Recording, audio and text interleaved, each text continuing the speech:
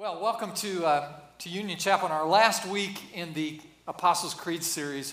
Thanks again for all of your positive feedback on this series. I can feel your faith growing as we've reaffirmed our faith through the Apostles' Creed. The Creed dates back to the 2nd century, so for 1,800 years now, every branch of the Christian faith, Roman Catholicism, Eastern Orthodox, the Protestant denominations, all the independent folks in 1,800 years have embraced the Apostles' Creed as the foundation stones of our faith. It has 12 assertions, tenets to the Creed, one for each of the 12 apostles, therefore the name the Apostles' Creed. And we have been unpacking it over these weeks. And today we conclude with these last phrases: I believe in the resurrection of the body and the life everlasting. I've chosen as our text this morning from the New Testament book of 1 Corinthians. 1 Corinthians chapter 15, I'm going to read verses 42 to 47. If you have your Bibles, you can turn there. If not, we'll project the words. Our custom is to stand to hear God's word, so as you're able, thanks for doing that. These words come from the Apostle Paul, and he's writing to the church at Corinth, and he's talking about the resurrection. And so we pick up his teaching in verse 42. So will it be with the resurrection of the dead. The body that is sown is perishable, it is raised imperishable. It is sown in dishonor, it is raised in glory. It is sown in weakness, it's raised in power. It's sown a natural body, it's raised a spiritual body. If there's a natural body, there's also a spiritual body.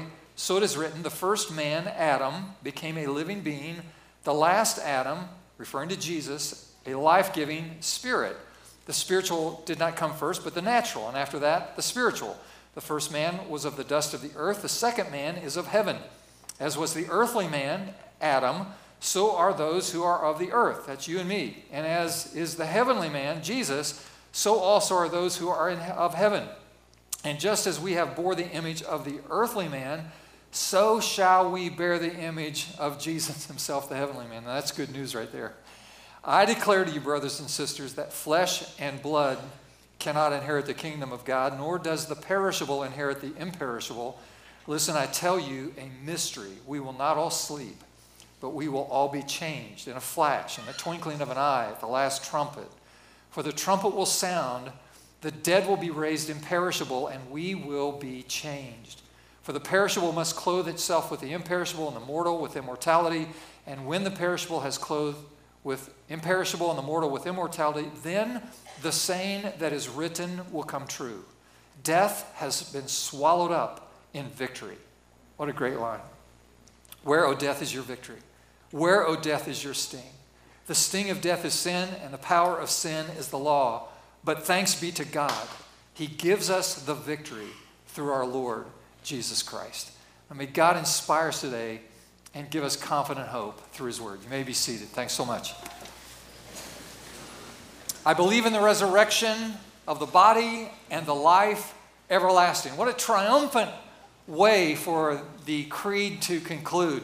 And it reminds us that after we die, we may be asleep in death, as it were, for some time, but at the last trumpet, the last day, we're all going to rise from the dead, receive new bodies, and live with Jesus forever. It is a wonderful promise. It is what we believe as those who follow in the Christian faith.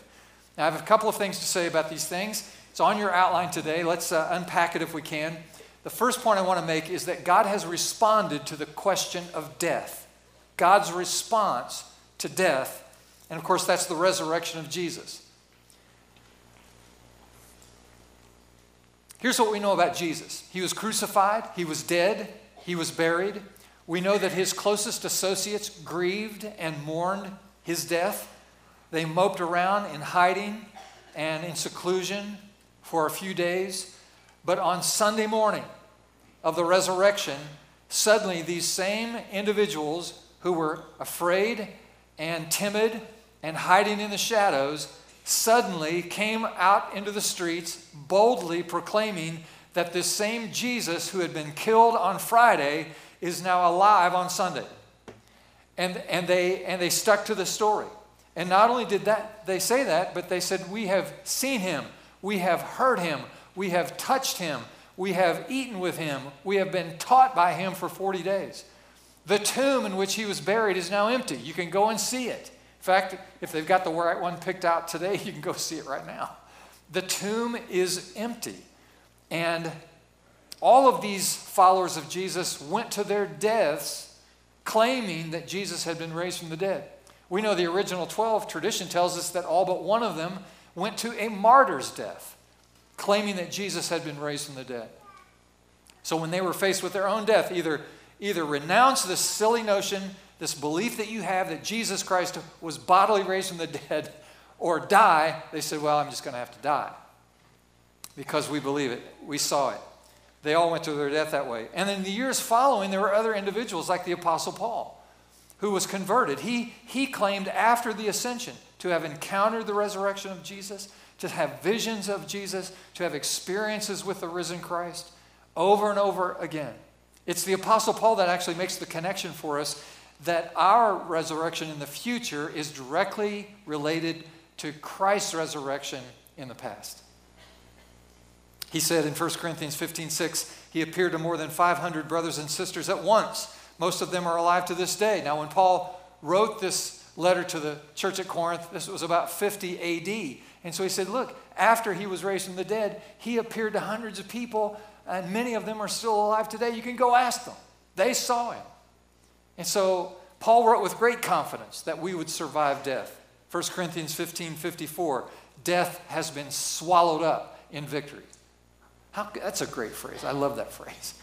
It's what Jesus meant when he said in John 11, I'm the resurrection and the life, and whosoever believes in me will live even though he dies. And whosoever lives and believes in me will never die. Amazing. Amazing promise. We believe in life beyond death because Jesus rose from the dead. The disciples bore witness to it in their own lives, and people who came later had profound experiences with the resurrected Christ. Amazing. I love the phrase in the creed when it says, on the third day, he rose from the dead. Don't you love it?